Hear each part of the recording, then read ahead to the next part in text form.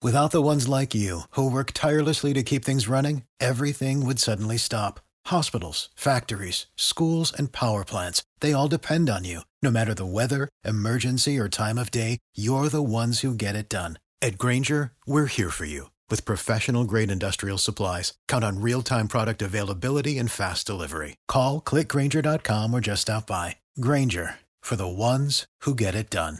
And free 2-day shipping. Shop today and get the best deal ever.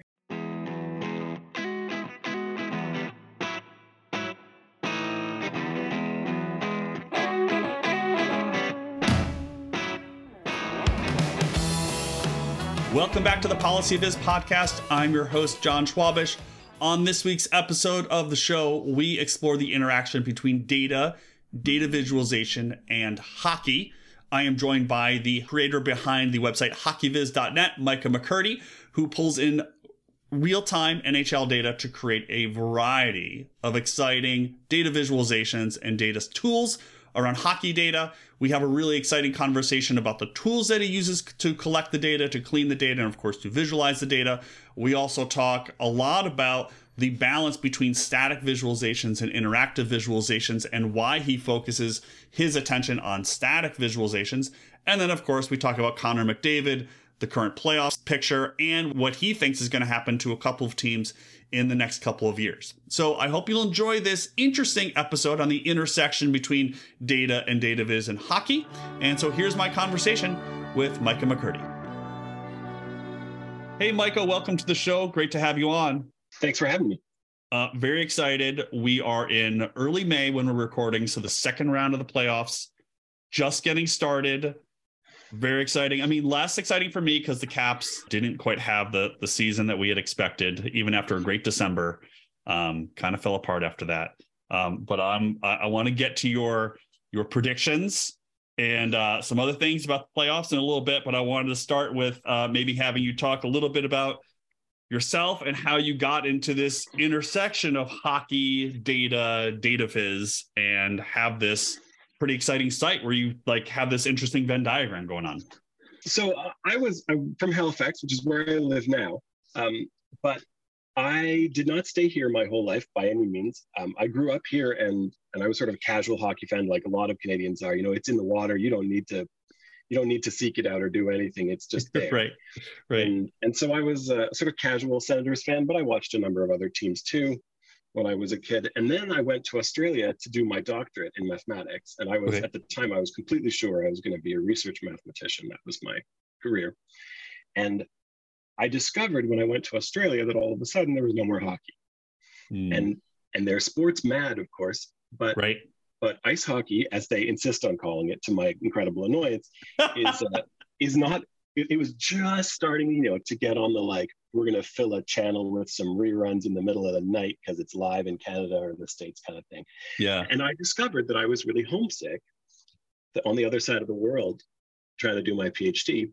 And simultaneous to that, I was struggling with doing pure mathematics without doing any kind of hands-on anything. And so I got more and more into hockey, especially because I could watch it while I worked. And when I wanted a distraction to do some different kind of work, I could run little simulations.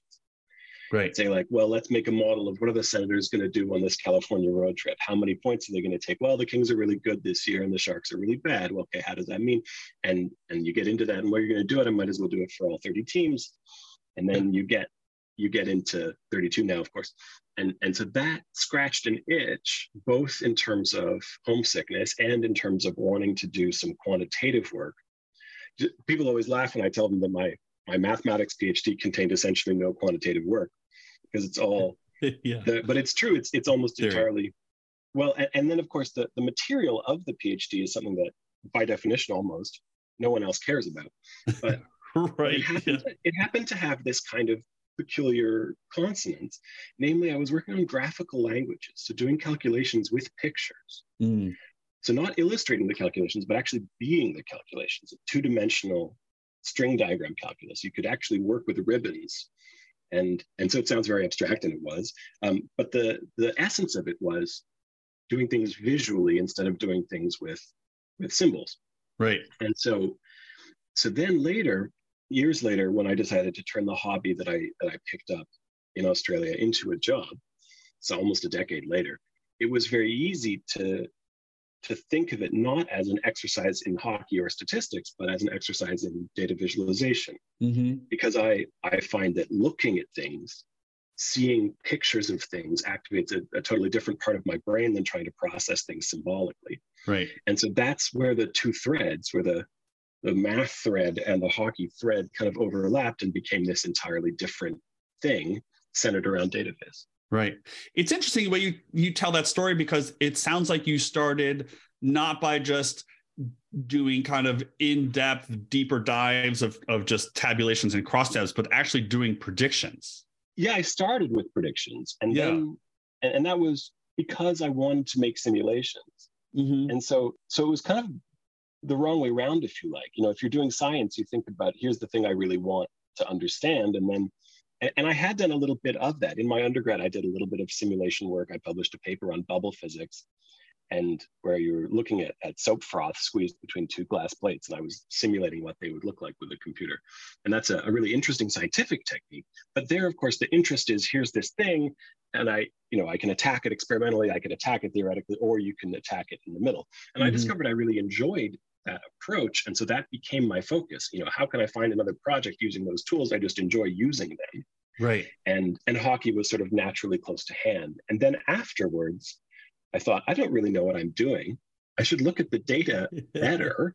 Am I doing this right? And so in the very first instance, data viz was a debugging tool for that.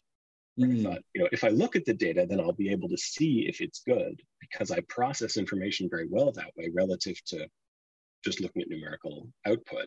Right. And so I had this little gadget, and I think it kind of works all right, but it became, this need to make diagnostics to understand what it was that I was doing led to this focus on data viz. Right. So let's talk about the data viz piece of it. So I'm curious about your process. So you're pulling in a lot of data, and for folks who haven't checked out the site HockeyViz, I'll leave links to it, and you absolutely should. You've got a ton of data and a ton of visualizations. So what is your process? Where are you pulling data from? What is your toolkit to process the data? And then what are you doing on the visualization side? And I want to dig in a little bit deeper on the visualization side as well. But what does that whole data workflow for you look like? So for NHL data specifically, it's actually an enormous pain in the neck. I shouldn't be too upset about it. The league, after all, puts it out for free. Right. And they know that I use it and rearrange it and sell it on my website, and they don't get too angry with me. But it's definitely not presented in a way that is straightforward in any way. Yeah. And so the data engineering aspect of it is a real pain. A lot of it is just scraping HTML. Mm-hmm. So there's some pretty detailed HTML reports that are put out after every game by the league. In fact, during each game, they update every few minutes. And so you can even do some rudimentary live stuff. And then there are some machine-readable JSON endpoints that are not particularly sophisticated when the two data sources don't quite line up, even though they both allegedly come from the league. And so you have to do quite a bit of chicanery to make them line up. In the old days, people used to know about even more data that used to leak out through league partners of one kind or another. There was a time when the ESPN website could be relied upon for some information that you couldn't get from the league, which is no longer true. Yeah. But there's a lot of tricks along those lines where you have to do quite a bit more than just take in an endpoint and store it locally. You've got to do the scraper in particular is one of those things where that's a piece of software that's carefully honed with lots of different if-thens for silly circumstances. Right. For a whole bunch of end cases or edge cases that just pop up. Yeah. And there's there's not just the usual data well, this data happens to be corrupt for reasons that are known possibly to no one. But then there's also all kinds of weird things like, Rich Peverly had a heart attack in a game. And after he scored, and then they restarted that game. And so they credited him with the goal before the opening faceoff. And he also didn't play. He got hurt. Right. And then, sorry, it's not Peverly who scored. Some other guy scored, and he got hurt. Wow. And so then he didn't get to play in the replay. And so, you make assumptions like, do you assume that all the goal scorers in the game dressed in that game? And you get it wrong. Yeah. Yeah. So there's a lot of data engineering along those lines. And what well. are you doing on the, what's the tool you use to do the actual scraping? Oh, beautiful soup. My stack is all Python. All Python. Okay. Yeah. Okay. So you're pulling it in. And so you're pulling it directly from the NHL API. And you're not using like Hockey Reference, because Hockey Reference seems a little more aggregated as far as I can tell. That's right. I don't have any partnerships with any other hockey websites. Okay. And I'm also sort of neurotic on this level, where if there are mistakes, I want to at least be able to say that's my mistake, or that's the NHL's mistake. Right. You know, that's because what I'm doing is not just for my own benefit, but it's public facing. I find it's easier to say, you know, this is exactly who made a mistake here. Yeah. So you control the entire workflow from A to Z. Yeah. Yeah, and I also don't step on anybody else's toes except also itself. Right. And so hobbyists, you know, there's a certain amount of competition among people, but also a certain amount of professional respect for anybody else who's working with NHL data, where you say, you know, like now and again you say, I have corrupt stuff from here and the league hasn't fixed it. Do you have a copy that wasn't corrupt? You know, and you share things among practitioners. So it's interesting. So there is sort of a behind the scenes kind of community of, in this case, the hockey data folks. Yeah, it's probably about like 10 or 12 people that I can think of that I consider in community. In fact, it's large enough to have sort of its own little petty squabbles with people who don't like one another. And of course, everybody privately thinks that their way is best, and their way is best, and their models are best, and their, you know, my data pipeline is definitely not the best.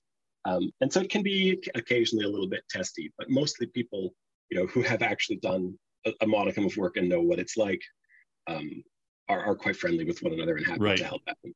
Right. They all know the challenges in these weird edge cases. So you've pulled the data in Python, you've cleaned it put in Python. So what about the data viz side? And maybe you could talk a little bit about your, I don't know, do you have like, I mean, I obviously follow your stuff and you've got a lot of different types of visuals, but do you have a few that you kind of market or share as like the kind of exemplar stuff of your work? There is one for sure. In fact, I reworked it just this year. It's a Sankey diagram which shows the probabilities of each team as they move through the playoff rounds. Yeah. I just saw the updated one yesterday. Yeah. And so this one, in fact, I found a great blog post by a man whose name I forget sadly, explaining how he had really admired Sankeys that were made with circle segments and straight lines. So with only horizontal and vertical lines relative to some axis, and then circle segments when you needed to turn.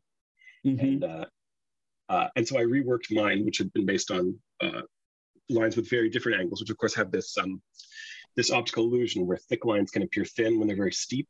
Right. And which I finally started to really annoy me.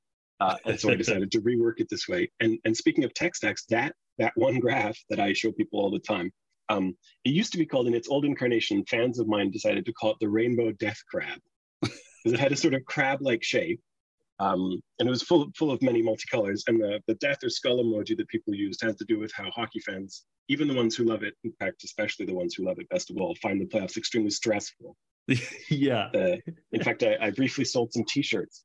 Technically, you can still buy them, but nobody has in a long time, that say, "We may win, but I may die." So I sort of leaned into that with the name of the thing. And that graph is the only one that I make with a Python library called svg-write, where it's just a fairly gentle layer on top of plain SVG.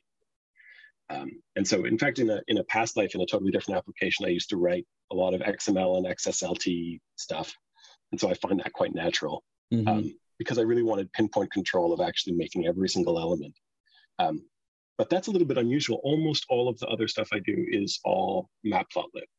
Okay. Which I've got reasonably good at bending to my will. And in fact, I've avoided, from time to time, people say, "Oh, Micah, you should try this other tool, or you should try this other library." And I nearly never do, because I'm persnickety about having a lot of pinpoint control, and I don't mind spending a great deal of time to get it to look exactly the way I want. And so the process can be quite laborious in places, and quite intricate, but it generally does come out exactly the way I want it once it's done. And you're doing all that in code. Like, do you pull any of it into as an SVG and pull it into another tool to add annotations or do any manual stuff? Or is it all obviously not automated, but is it all done in code? It is entirely done in code, which I take as a kind of article of faith. Yeah. If I was interested, like every now and again, you come up with something and you say, oh, I see, that's a case I didn't quite expect and doesn't look quite as elegant. I could hand tweak that. And if I was, I don't know, like if you commissioned me to do something for National Geographic or something, then maybe I would tweak it and make sure that it was absolutely ideal. But I consider that as a rule, not as a virtue, but as a distraction from thinking at the right level of generality. Mm-hmm. Where this is sort of where the pure math background comes back out, where I think that solving the problem means solving the problem in general. Yeah. And so, which means it has to be done in code without hand tweaking after the fact, even if that means that sometimes you have to put out something which is, a pixel off from what it might be. Mm-hmm. Right. So during an evening, we've got playoffs now, so there's only, 2 or 3 games a night, but during the regular season, multiple games going on, are you constantly updating or do you have it running at a particular cadence? Like how is the updating process working? And also, how does it update through to the website so that when I log on, I can go grab, last night's or yesterday's shot diagram for the Caps? That is all automated. Mm-hmm. Occasionally stuff goes wrong and I have to go fix it. I mean, there's always a certain amount of putting your finger in the hole in the dike. Yeah. But almost all of that is automated. I have a web server running on a server that I rent from a company in Toronto. And so that's all stashed there. Right. The other thing that's interesting about the site, so for folks who haven't logged in, they should and check it out, because you get into the page and there are, I don't know, probably on the front main page, there's probably like 16, 20 graphs, something like that. And I'd say maybe 2 of them are animated and the rest are static. I don't think there's a lot of interactive stuff on the site. What is your thought process about interactive versus static? The few interactive vids that I've made, they're very, 2 or 3, I think. Yeah. Compared to thousands of other types. Right. And I consider the interactive ones to be failures on my part, where I think of data viz in a genre sense as being akin to photography. And so if you make photography that moves, in some sense, you have failed to understand what you're doing. Mm-hmm. Like I consider the process where you take something and you say, this is what goes in the rectangle. This is what it is I want people to look at. Then if you make something interactive, in some sense, failure might not be the word, abdication might be the word. You've declined to solve the problem. Right. You leave it to your readers to solve the problem.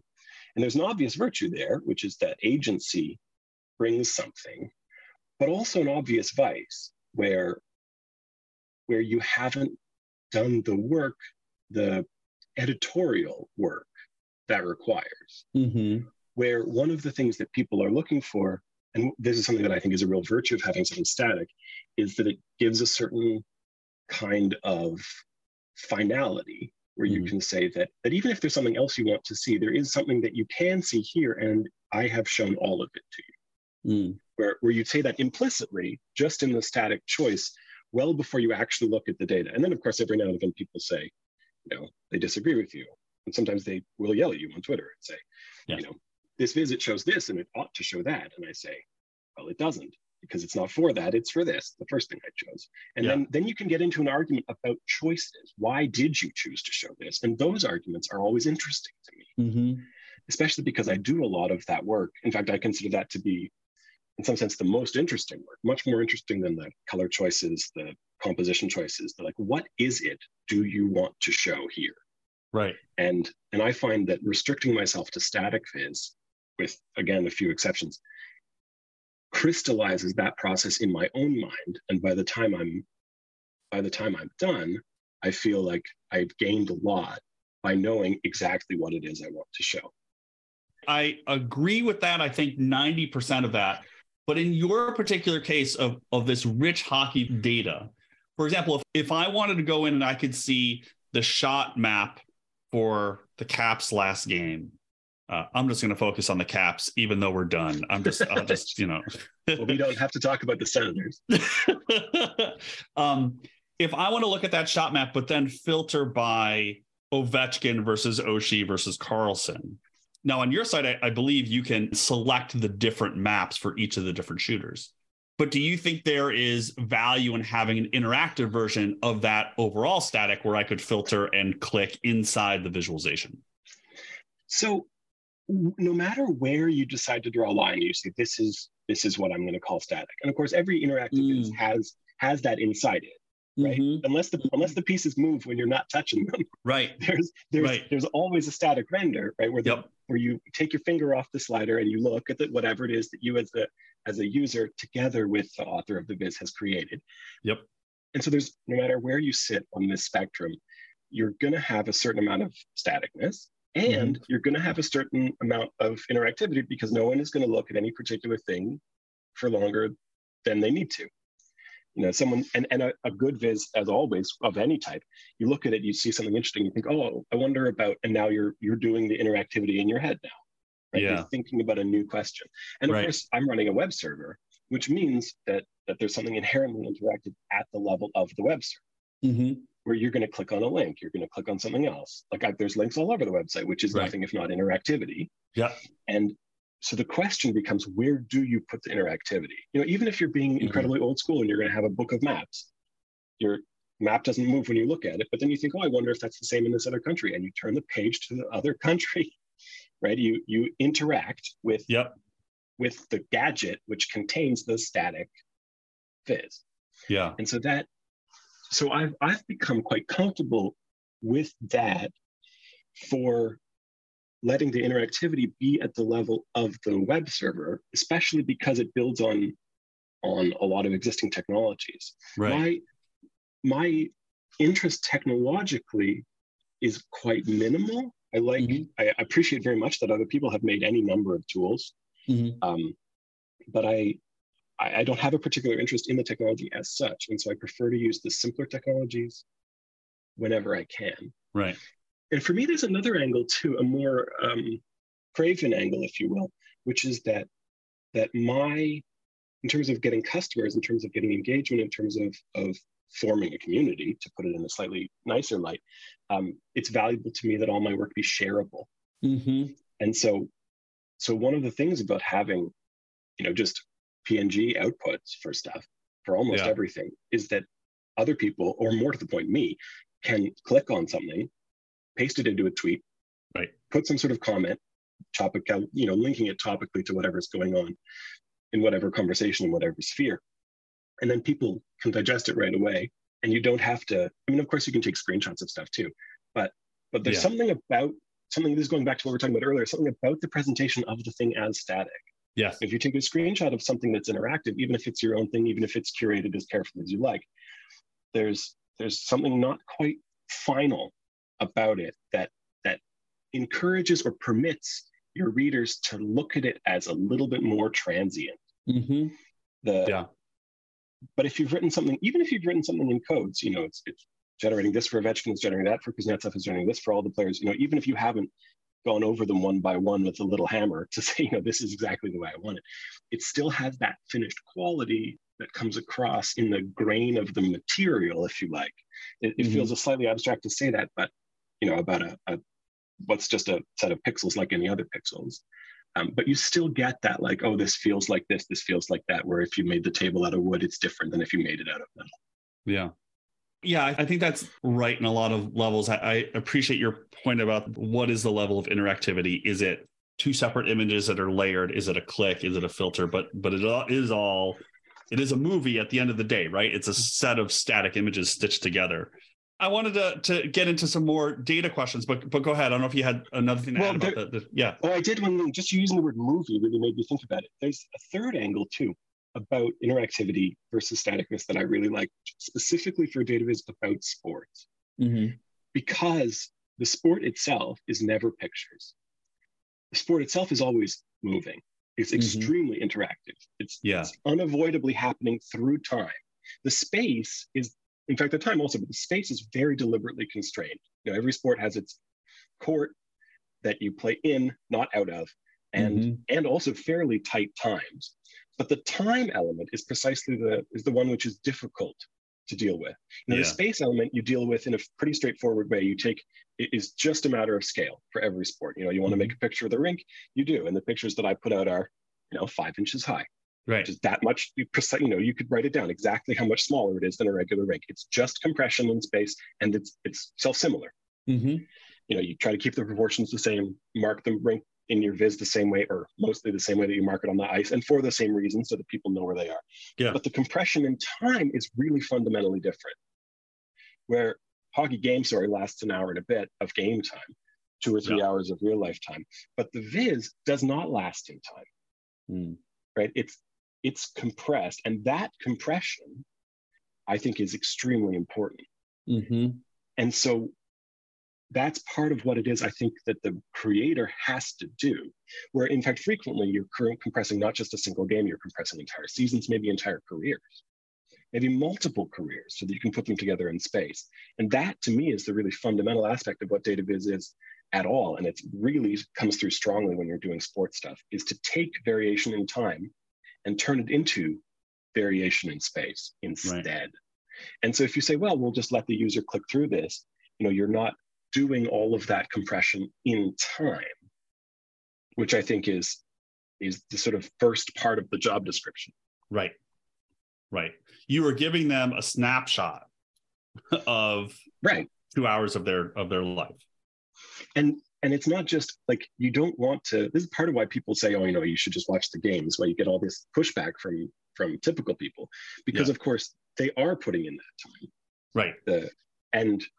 And a lot of the pushback you get about, having control or having power over the sport is because of you're getting pushback from people who are investing their entire lives. Yeah. And right there you have, and of course, in my own way, I'm investing my entire life. I mean, this is my professional career in its own way. Right. But it's not the same level. And it's in particular, you get that extra level when ex-players especially, can be a little bit twitchy about this as well, because they've invested a lot, not just the playing time, in addition to, the watching time that somebody might, but also the physical pain, the travel, the exercise, the physical attributes, et cetera. Yeah. And so that, but I think so far from trying to fight anybody who criticizes you in those terms, I think you have to accentuate the differences and say, we are not replaying this game. If you wanted to watch the game, you can watch the game. We are absolutely, and you can hear that I'm using the sort of royal mathematical we, right? The author and the reader together. We are compressing the game. And that's deliberate, because I am showing you in a specific restricted context what matters, and I am taking out what doesn't matter. Right. And that requires a knowledge about the subject matter. And this is true for every viz, right? It's not just for sports. It just happens to be more vivid for sports, because you have this dichotomy of who currently has a lot of power and who is gaining power at their expense. But that aspect of, we are condensing this, these things are being removed and these things remain, and the process is completed, I think is really important to not shy away from. Yeah. Yeah, it's an interesting way to think about. I mean, it is in a lot of ways real-time data, right? I mean, it's not stock market data, but it is real-time data, and try to collapse that down. And it is always something that bothers me when I am stressed out watching my team playing. Someone who's not into sports says, "Oh, don't worry about it." It's like, no, I've invested my time and my energy. You just don't understand. No, I intend to worry about it. Yeah, that's right. So as we've been talking, I originally reached out to you because I was going through some of your shot visualizations. So for folks who haven't seen these are more or less heat maps of where a team or a player shoots on the ice. And I reached out because I was curious about having just data that's just where players are on the ice, because I have a hypothesis. I'll just do this quickly, but I do have a question coming. I have a hypothesis that there's a lot of play happening on the side of the ice that's opposite from the benches. And so there's a lot of play that we don't see because the cameras tend to face the benches. And so that was why I reached out, and you were telling me that the data kind of doesn't really exist. And so I'm curious, what data doesn't exist that you wish you had? Well, that data in particular that you mentioned is in this most maddening middle ground where it does exist. I just don't get to have it. Okay. And even that, of course, is reasonably new. If you asked the same question a few years ago, then it simply doesn't exist at all. And so, but player and puck tracking data has been available internally to teams for a couple of years now. Okay, I see. And, well, and I happen to know, just because of some connections with the industry, that some teams are dealing with it quite well, and some teams are struggling because the data, in fact, every now and again, I certainly get my eyes full of stars when I think about what I could do with it, but it would be, among other things, I would have to take out some sort of loans and get a hold of a team of people, and it's one thing to do everything yourself, and already it's all I can do for a full-time job to actually make what I'm already making, even though it's essentially all automated. But that kind of granularity of that kind of data, where every player and the puck is on the ice, with however many times a second resolution you're looking at, all of a sudden you don't just need a rented computer and a half decent command of Python. You need a team of professionals. And not all hockey teams do.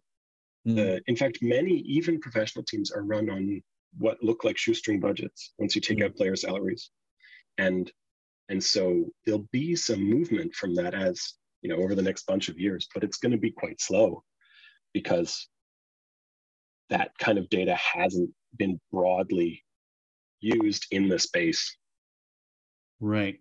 I mean, it's interesting. Do you think hockey in general, in terms of the analytics, is behind other major, we'll just stick to North American sports like baseball and football? It's behind all four of the, it's the fourth of the big four. And arguably also behind how things are going in soccer. Although soccer has its own history with a lot of important established people who don't like data-driven approaches. Right. But now and again, I referee basketball papers, statistical papers when they're submitted to journals, and it is evident that they are miles ahead of hockey. Interesting. And baseball, of course, is its own little curiosity because the sport is so different from the others. Right. Because it has a data history that goes back very, very far, connects to cricket. And this, in some sense, baseball's always been this place where a particular kind of statistically inclined fan has always gravitated because they're so scrupulous about keeping so much data over such a long history. But it doesn't lend itself to the same kind of techniques because it's not a continuous open play kind of game. And whereas basketball is the one that I look to most closely because it has a lot of formal similarities to hockey. Where the frequent substitutions, the generally open play, the constant contest for possession, that has a lot of analogs. The restricted space compared to the number of people, where you don't have that territory aspect that you have in the NFL or the CFL. But even there, NFL data is like, as a culture within the sport, is miles ahead.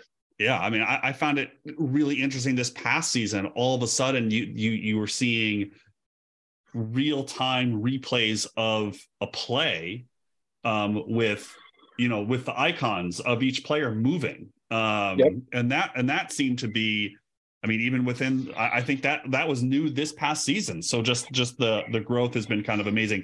It would be interesting to see if we could, I just remember being a kid, like going through box scores in the physical newspaper, which maybe many readers or listeners now don't know what a physical newspaper is, but like parsing through like the box scores and just whether that's a predictor of people being interested in data and data viz today, in your sort of interesting Venn diagram.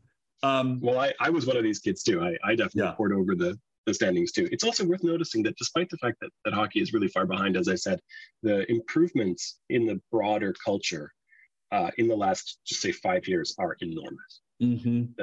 Like, one of the nice things about having Twitter around is that you can see like what were people arguing about 5-6 years ago. Every now and again, people will come up and every now and again, even your own tweets, you think, boy, was that really where I was 5 years back? That's embarrassing. But also it makes you realize that as a culture, as a community, the improvement is enormous. Even if we're still in fourth, I don't know if we're gaining on anybody, but like, I don't think of it as a competition. I try to think of it as, is the culture improving? And ideally quickly. And I think the answer is yes in both cases. Well, it is really interesting because at least here in Washington, obviously the football team, the Commanders, being sold, and the leader of what looks to be the team that's buying the Commanders, the guy who's leading that, he owns a part of the Devils, the New Jersey Devils hockey team, and part of the Philadelphia Sixers basketball team. And so it will be really interesting, I think. I mean, obviously this is behind the scenes and whatever billionaires are able to do, but interesting to see, is there sharing going on the technical piece of these data analytics happening? I mean, he'll own parts of teams, or I don't know if he knows how much he owns of each of these teams, of 3 major sports in North America, and how they're sharing analytics and techniques and processes and data and all that sort of thing. I think that's definitely going to take even more hold. I know that the Cranky Sports Group has a handful of sports teams across different leagues. I know that there's also another couple of groups, like the Glazer Group, that owns a handful of teams, and some of them for sure are at least trying to build out cross-disciplinary technical teams. Sure. I mean, it's a lot easier said than done. Oh, absolutely. But to your point, I mean, basketball and hockey are 2 great examples. I mean, they're similar in sort of the underlying structure. And so if you have basketball data that's real time of where everybody is on the floor at any one particular time, and you do whatever analysis and visualizations with that, and you have the same structural data for hockey, I would suspect that those teams can be talking to one another. It's pretty interesting. And Viz is one of those areas where there's a lot of ability to cross over, where you can say something like, especially because you have to deal with a culture in all cases where you have an existing established culture that's not data driven. Yeah. And so, I was talking earlier about how I turned to Viz because I'm not particularly moved or convinced by numbers, by which I mean physically. When you write numbers on a page, that doesn't translate into information in my brain easily. And whereas people, traditional owners, coaches, players of major sports are like that only 10 times as much. And so being able to put Viz in front of them, where you can make a point quickly and say, look, this is how this helps us win, that's an enormous gain. And so if you have great technical skills, but not a lot of visualization skills specifically, and you have someone else in a team who can help you out with that, this is sort of a front-facing version of what you can get out of, I don't have any database administration abilities, and so I'm going to get a DB tech who actually works in healthcare. I'm going to get her to come over and build out a system for me in sports. Right. There, the technology is sufficiently generic that everybody understands, if you can build a database for this, you can build a database for that. But in fact, the Viz skills are just as transferable. And so that's, I think, where some teams are going to find some traction there, some teams of teams, if you like. Right. Teams of teams. Yeah, absolutely. Okay. We've talked about the data and your process for grabbing it and cleaning it. And we've talked about the Viz. Let's talk about some hockey to wrap this up. So we are now, I think, each of the second rounds, we're 1 game into each of the second round games. So where we stand today, so it's early May. What are your models saying right now? Who's the favorite to win in both conferences? What do you have? So all up, I favor the Carolina Hurricanes. Okay. They're 1 up in their current series, but I favored them even before the second round started. In fact, even before the first round started. And in the West Conference, I prefer Dallas over all of the others, which is a slightly unusual choice. In fact, both of them are a little bit unusual. Yeah. The Hurricanes especially have a very unusual style. The most important thing is to shoot the puck well, and that's what they do not do. They do all of the other things extremely well. Right. They just have the puck all the time, and they're very good at turning it into shots. And the goal is to sort of come out eventually on the side. Right. Like if you press enough olives, you'll get a certain amount of oil leaking out the side of the tank. Yeah. What about Dallas? I'm curious about Dallas. So Dallas is a more conventional construction, actually. But there's something about being in the southern part of the United States and also being out west. West is here relative to Eastern time. Yeah. And of course, West is a question of when you play, and they do play late at night to the chagrin of a lot of local fans, actually. Yeah. But that somehow manages to make you fly under some radar a little bit. Huh. And they have a fairly devoted but quite small fan base. So that also, teams which have big fan bases like the Leafs, you can't they can't do anything. You can't change the sheets on the bed in a hotel without people making a big deal about it. Right. Whereas, however relevant it might be, whereas in Dallas, you can assemble an extremely strong roster and have only a handful of people notice. Yeah. Yeah. That's interesting. Well, so one of the greatest examples is their best forward, Jason Robertson, is, I think, very nearly as good as somebody like McDavid, who has an incredibly high profile. Right. And I mean, very deservedly so. He's one of the best to ever play the game. But Robertson is only a little bit off, and yet people don't think of him as even remotely comparable. And the market, so that's just one player. They have a whole stable of great players, but they're much more traditional. They have a great goalie, they have great team defense, they have a handful of good shooters. Yeah, that's sort of the standard blueprint. But somehow people didn't notice them doing it. Yeah. So I'm curious about McDavid. I mean, my Caps are out, but I'm kind of rooting for Edmonton primarily because I just like watching him play. So kind of a two-parter. So one, why doesn't Edmonton go further every year with Draisaitl and McDavid? I just feel like they would go further every year, and yet is it just like a playoff problem? Like what is it? I don't think it's a playoff problem specifically. I do think it's a dysfunction in the team as a management structure problem, where they've been unable to surround those two with the depth that is required because of their previous bad decisions. And right. So they here actually covers more people than just the current managers. Yeah. Because you can have these decisions where you in a hard cap, you commit to a particular player for a really long time. And then even if you buy them out, the buyout itself leaves marks and the shadows can be cast for a really long time. Yeah. So if you have poor management choices like that, you can hamstring even the very best players. Part of it too, of course, is that it's we were talking about one of the differences in analytics between hockey and the other major sports. You also have differences in the game structure itself, where individual brilliance does not count for as much right in hockey as it does in all of the other sports. Where in the position structure in football is so incredibly disparate, where you need to have a quarterback of a particular quality in order to go a particular distance, and if you do, you probably will, even if your other players are only so. Yeah. And there's no analog to that in hockey. Even goalie, which is the closest you can get, just doesn't have that same amount of leverage. Yeah. And then basketball, which of course has is much flatter positional structure. All five, even though there's positions, of course, but the difference between the five different positions on the court are so small, right? Minuscule compared to NFL. Yeah. But there, the time pattern is so different, where the best players play such an incredibly large fraction of the game. But in hockey, you just can't. Right.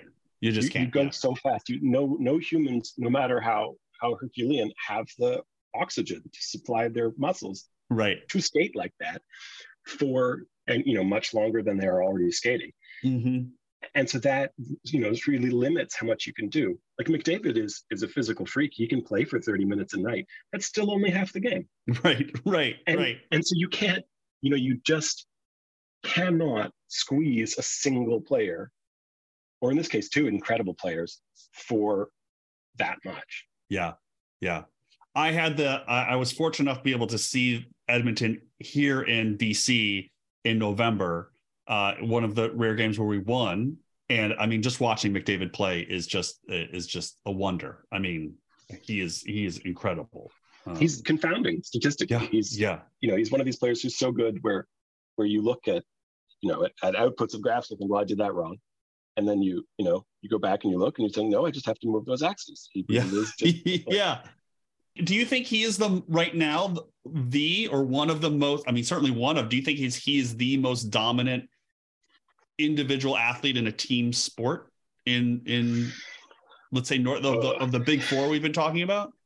I know so little about the specific identities of anybody else who could be. Yeah. Like, if it's not him, who might it be? And I don't have the list on my fingertips of who it could be. Yeah. I feel like structurally the constraints we were talking about before mean that he can't be somehow, just because he's a hockey player, that no hockey player, sort of like Zeus himself on skates. could ever have that kind of role. Yeah. And I get there's something very pure about just saying, I love watching this guy play because it's great. And there's plenty of players who I have loved in the same sort of way. Like Erik Karlsson has occupied a similar kind of position mentally and spiritually for a lot of Senators fans and then Sharks fans over the years. Yeah. This year in particular, the Sharks as a team were dreadful. And there's plenty of Sharks fans who say, well, it was all still worth it because I got to watch Erik Karlsson have a historic season. Right. And but that's understood that you can have a player doing titanic things and still lose. Yes. In fact, it's reasonably common. And certainly you watched Ovechkin take better. I mean, obviously he got that one cup with that one team, but he took better teams. Yeah. Considerably shorter distances into the playoffs. The President's Trophy curse, right? I mean, we saw it this year. You don't, nothing is promised, nothing is written, as they say. Right. So I want to ask two more. You already mentioned, I was going to ask you who the most underrated offensive player is. I think is Robertson would be your guy? Yeah, I think so. I try not to talk too much about underrated and overrated because it gets a little snipey about, who knows stuff and who doesn't. Oh yeah, sure. But I try and think about it in the sense of like, do I have like a bottle of wine that's really good and is only $18 and I can not only give you a glass, but I can say, oh, by the way, it's only $18 and then you will enjoy how great and how cheap. Right. That's sort of, I try to take it in this positive spirit if I can. Yeah. Okay. So let me rephrase then my last question for you. Which team that's not in the playoffs this year do you think has the brightest future in the next couple of years? I think Ottawa certainly tracks. The Buffalo, I think, also looks really bright. Yep.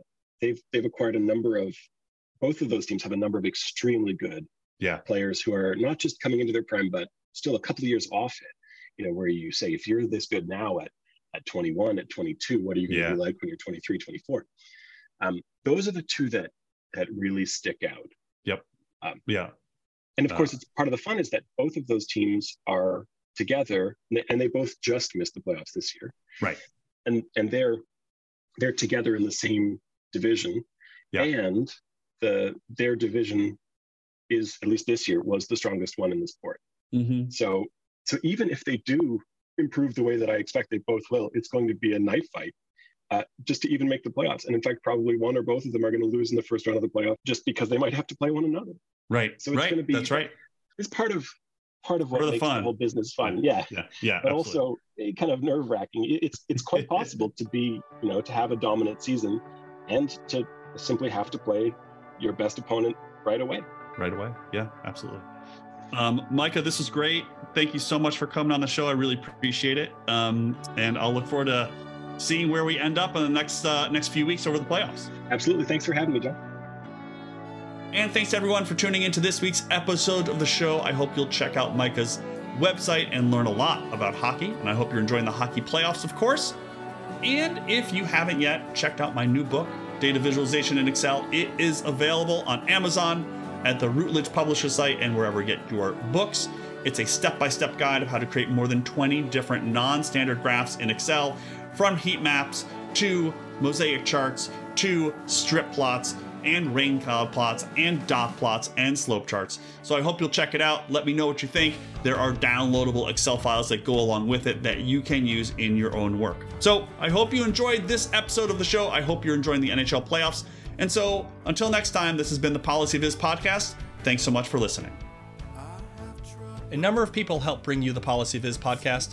Music is provided by the NRIs. Audio editing is provided by Ken Skaggs. Design and promotion is created with assistance from Sharon Satsky Ramirez. And each episode is transcribed by Jenny Transcription Services. If you'd like to help support the podcast, please share it and review it on iTunes, Stitcher, Spotify, YouTube, or wherever you get your podcasts. The Policy Viz podcast is ad-free and supported by listeners. If you'd like to help support the show financially, please visit our PayPal page or our Patreon page at patreon.com/policyviz.